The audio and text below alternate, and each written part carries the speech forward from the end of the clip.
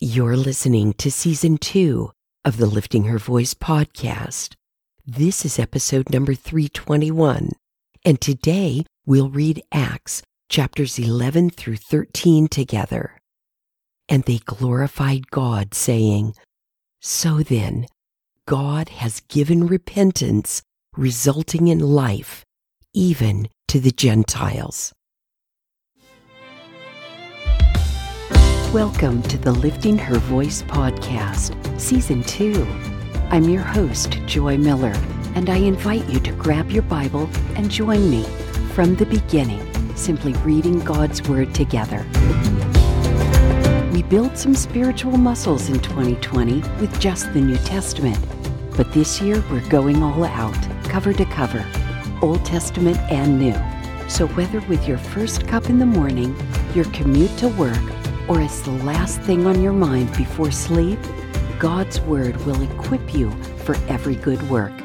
I'm really glad you're here.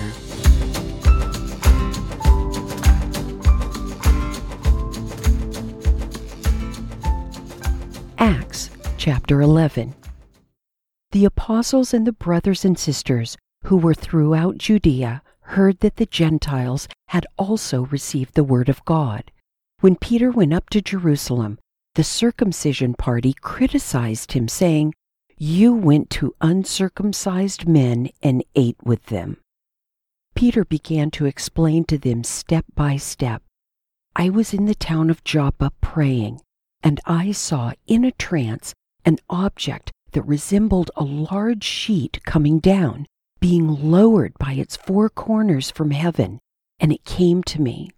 When I looked closely and considered it, I saw the four-footed animals of the earth, the wild beasts, the reptiles, and the birds of the sky. I also heard a voice telling me, 'Get up, Peter, kill and eat.' 'No, Lord,' I said, 'for nothing impure or ritually unclean has ever entered my mouth.' But a voice answered from heaven a second time, 'What God has made clean, you must not call impure.' Now this happened 3 times, and everything was drawn up again into heaven. At that very moment, 3 men who had been sent to me from Caesarea arrived at the house where we were. The Spirit told me to accompany them with no doubts at all. These 6 brothers also accompanied me, and we went into the man's house. He reported to us how he had seen the angel standing in his house and saying, 'Send to Joppa and call for Simon, who is also named Peter. He will speak a message to you by which you and all your household will be saved.' As I began to speak, the Holy Spirit came down on them, just as on us at the beginning. I remembered the word of the Lord, how he said, 'John baptized with water, but you will be baptized with the Holy Spirit.' If then God gave them the same gift that he also gave to us when we believed in the Lord Jesus Christ, how could I possibly hinder God?"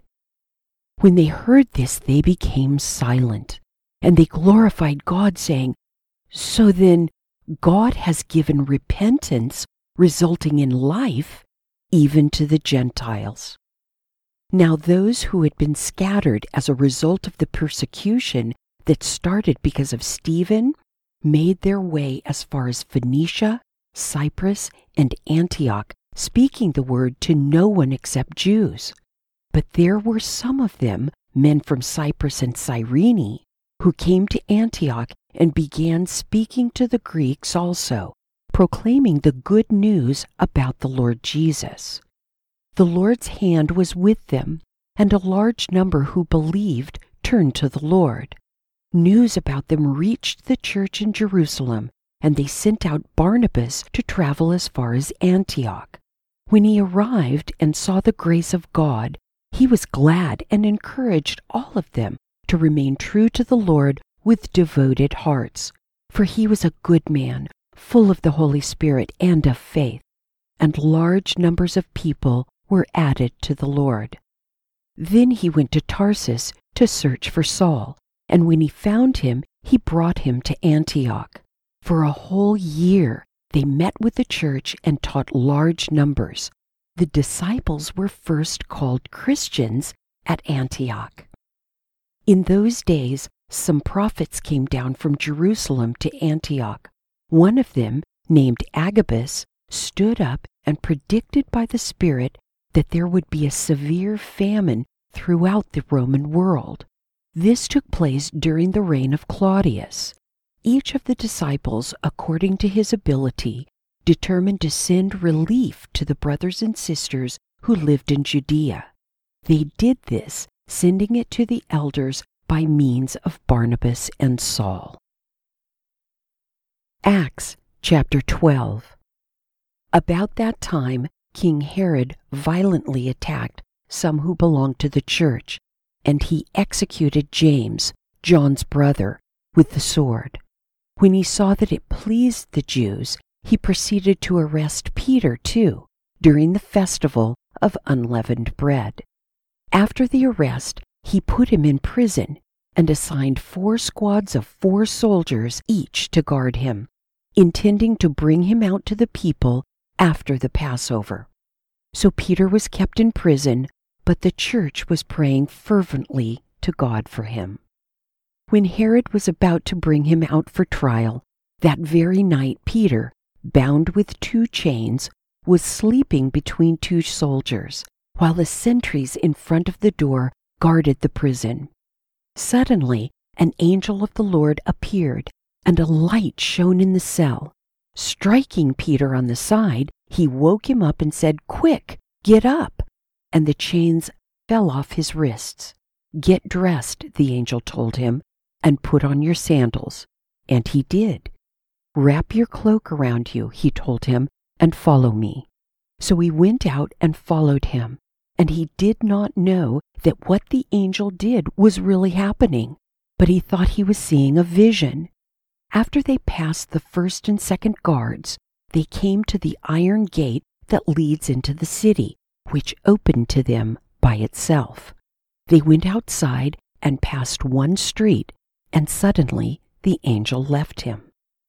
When Peter came to himself, he said, "Now I know for certain that the Lord has sent his angel and rescued me from Herod's grasp and from all that the Jewish people expected." As soon as he realized this, he went to the house of Mary, the mother of John, who was called Mark, where many had assembled and were praying. He knocked at the door of the outer gate, and a servant named Rhoda came to answer. She recognized Peter's voice, and because of her joy, she did not open the gate, but ran in and announced that Peter was standing at the outer gate. "You're out of your mind," they told her. But she kept insisting that it was true, and they said, "It's his angel." Peter, however, kept on knocking, and when they opened the door and saw him, they were amazed. Motioning to them with his hand to be silent, he described to them how the Lord had brought him out of the prison. "Tell these things to James and the brothers," he said, and he left and went to another place. At daylight, there was a great commotion among the soldiers as to what had become of Peter. After Herod had searched and did not find him, he interrogated the guards and ordered their execution. Then Herod went down from Judea to Caesarea and stayed there. Herod had been very angry with the people of Tyre and Sidon. Together they presented themselves before him. After winning over Blastus, who was in charge of the king's bedroom, they asked for peace, because their country was supplied with food from the king's country. On an appointed day, dressed in royal robes and seated on a throne, Herod delivered a speech to them.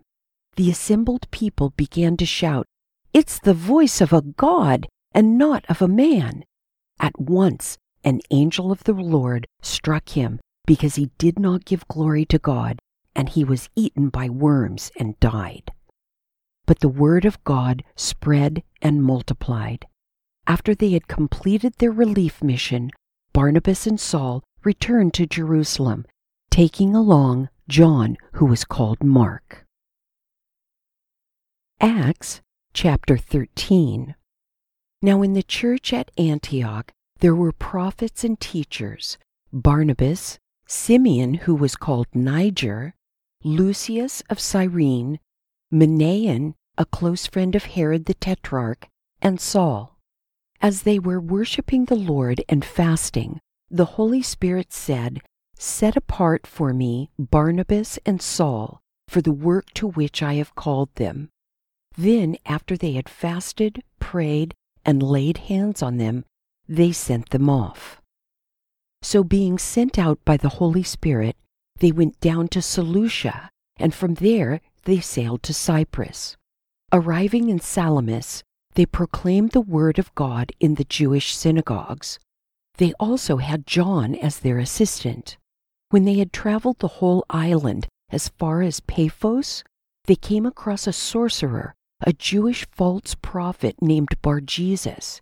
He was with the proconsul Sergius Paulus, an intelligent man. This man summoned Barnabas and Paul and wanted to hear the word of God. But Elymas, the sorcerer, that is the meaning of his name, opposed them and tried to turn the proconsul away from the faith. But Saul, also called Paul, filled with the Holy Spirit, stared straight at Elymas and said, "You are full of all kinds of deceit and trickery, you son of the devil and enemy of all that is right. Won't you ever stop perverting the straight paths of the Lord? Now look, the Lord's hand is against you. You are going to be blind and will not see the sun for a time." Immediately, a mist and darkness fell on him, and he went around seeking someone to lead him by the hand. Then, when he saw what happened, the proconsul believed because he was astonished at the teaching of the Lord. Paul and his companions set sail from Paphos and came to Perga in Pamphylia, but John left them and went back to Jerusalem. They continued their journey from Perga and reached Pisidian Antioch.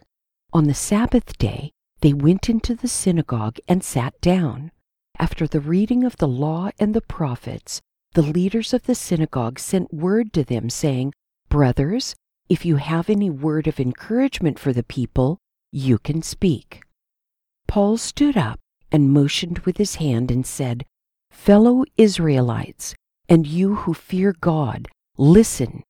The God of this people Israel chose our ancestors, made the people prosper during their stay in the land of Egypt, and led them out of it with a mighty arm. And for about 40 years he put up with them in the wilderness, and after destroying 7 nations in the land of Canaan, he gave them their land as an inheritance. This all took about 450 years. After this, he gave them judges until Samuel the prophet. Then they asked for a king, and God gave them Saul, the son of Kish, a man of the tribe of Benjamin, for 40 years. After removing him, he raised up David as their king and testified about him, "I have found David, the son of Jesse, to be a man after my own heart, who will carry out all my will." From this man's descendants, as he promised, God brought to Israel the Savior Jesus. Before his coming to public attention, John had previously proclaimed a baptism of repentance to all the people of Israel. Now, as John was completing his mission, he said, "Who do you think I am? I am not the one, but one is coming after me, and I am not worthy to untie the sandals on his feet." Brothers and sisters, children of Abraham's race, and those among you who fear God, it is to us that the word of this salvation has been sent. Since the residents of Jerusalem and their rulers did not recognize him or the sayings of the prophets that are read every Sabbath, they have fulfilled their words by condemning him. Though they found no grounds for the death sentence, they asked Pilate to have him killed. When they had carried out all that had been written about him, they took him down from the tree and put him in a tomb. But God raised him from the dead, and he appeared for many days to those who came up with him from Galilee to Jerusalem, who are now his witnesses to the people. And we ourselves proclaim to you the good news of the promise that was made to our ancestors.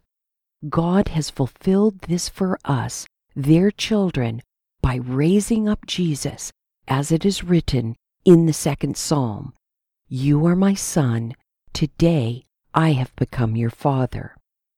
As to his raising him from the dead, never to return to decay, he has spoken in this way, "I will give you the holy and sure promises of David."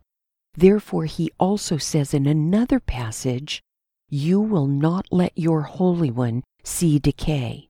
For David, after serving God's purpose in his own generation, fell asleep, was buried with his fathers, and decayed.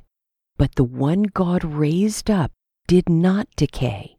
Therefore, let it be known to you, brothers and sisters, that through this man forgiveness of sins is being proclaimed to you. Everyone who believes is justified through him from everything that you could not be justified from through the law of Moses. So beware that what is said in the prophets does not happen to you. Look, you scoffers, marvel and vanish away, because I am doing a work in your days, a work that you will never believe, even if someone were to explain it to you. As they were leaving, the people urged them to speak about these matters the following Sabbath. After the synagogue had been dismissed, many of the Jews and devout converts to Judaism followed Paul and Barnabas, who were speaking with them and urging them to continue in the grace of God. The following Sabbath, almost the whole town assembled to hear the word of the Lord. But when the Jews saw the crowds, they were filled with jealousy and began to contradict what Paul was saying, insulting him. Paul and Barnabas boldly replied, "It was necessary that the word of God be spoken to you first.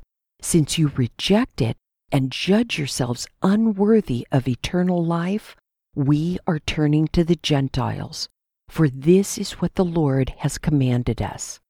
I have made you a light for the Gentiles, to bring salvation to the ends of the earth." When the Gentiles heard this, they rejoiced and honored the word of the Lord, and all who had been appointed to eternal life believed. The word of the Lord spread through the whole region, but the Jews incited the prominent God-fearing women and the leading men of the city. They stirred up persecution against Paul and Barnabas and expelled them from their district. But Paul and Barnabas shook the dust off their feet against them and went to Iconium, and the disciples were filled with joy and the Holy Spirit. This is the story we touched on yesterday. The Jerusalem elders were not pleased with Peter. They hissed at him. They pointed that accusing finger at the report that he had eaten with Gentiles. But in the end, there was no denying that God was at work here. I never fail to laugh out loud when I read the account of Rhoda. Here's Peter, absolutely aware that he had been miraculously sprung from jail, but no doubt looking over his shoulder nervously, thinking that he would be recaptured any minute. I always envision him patiently, quietly, but urgently knocking at the door. "Rhoda? Rhoda! Why aren't you opening the door?" I do believe she had just discovered in an undeniable way that there is power in prayer. Let's pray.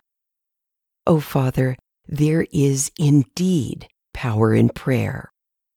Help us always to be like that widow and the judge, not nagging you perhaps, but before you often, continually, and help us to do it together, that fragrant offering of the prayers of the saints that you love so much.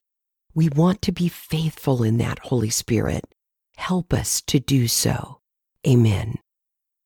What's the first experience from your life that comes to mind when you think of the power of prayer? Tell me at liftinghervoice.com, Facebook, Instagram, or Twitter. Thank you for joining me here today. I pray that by spending time in His Word every day, you will be changed.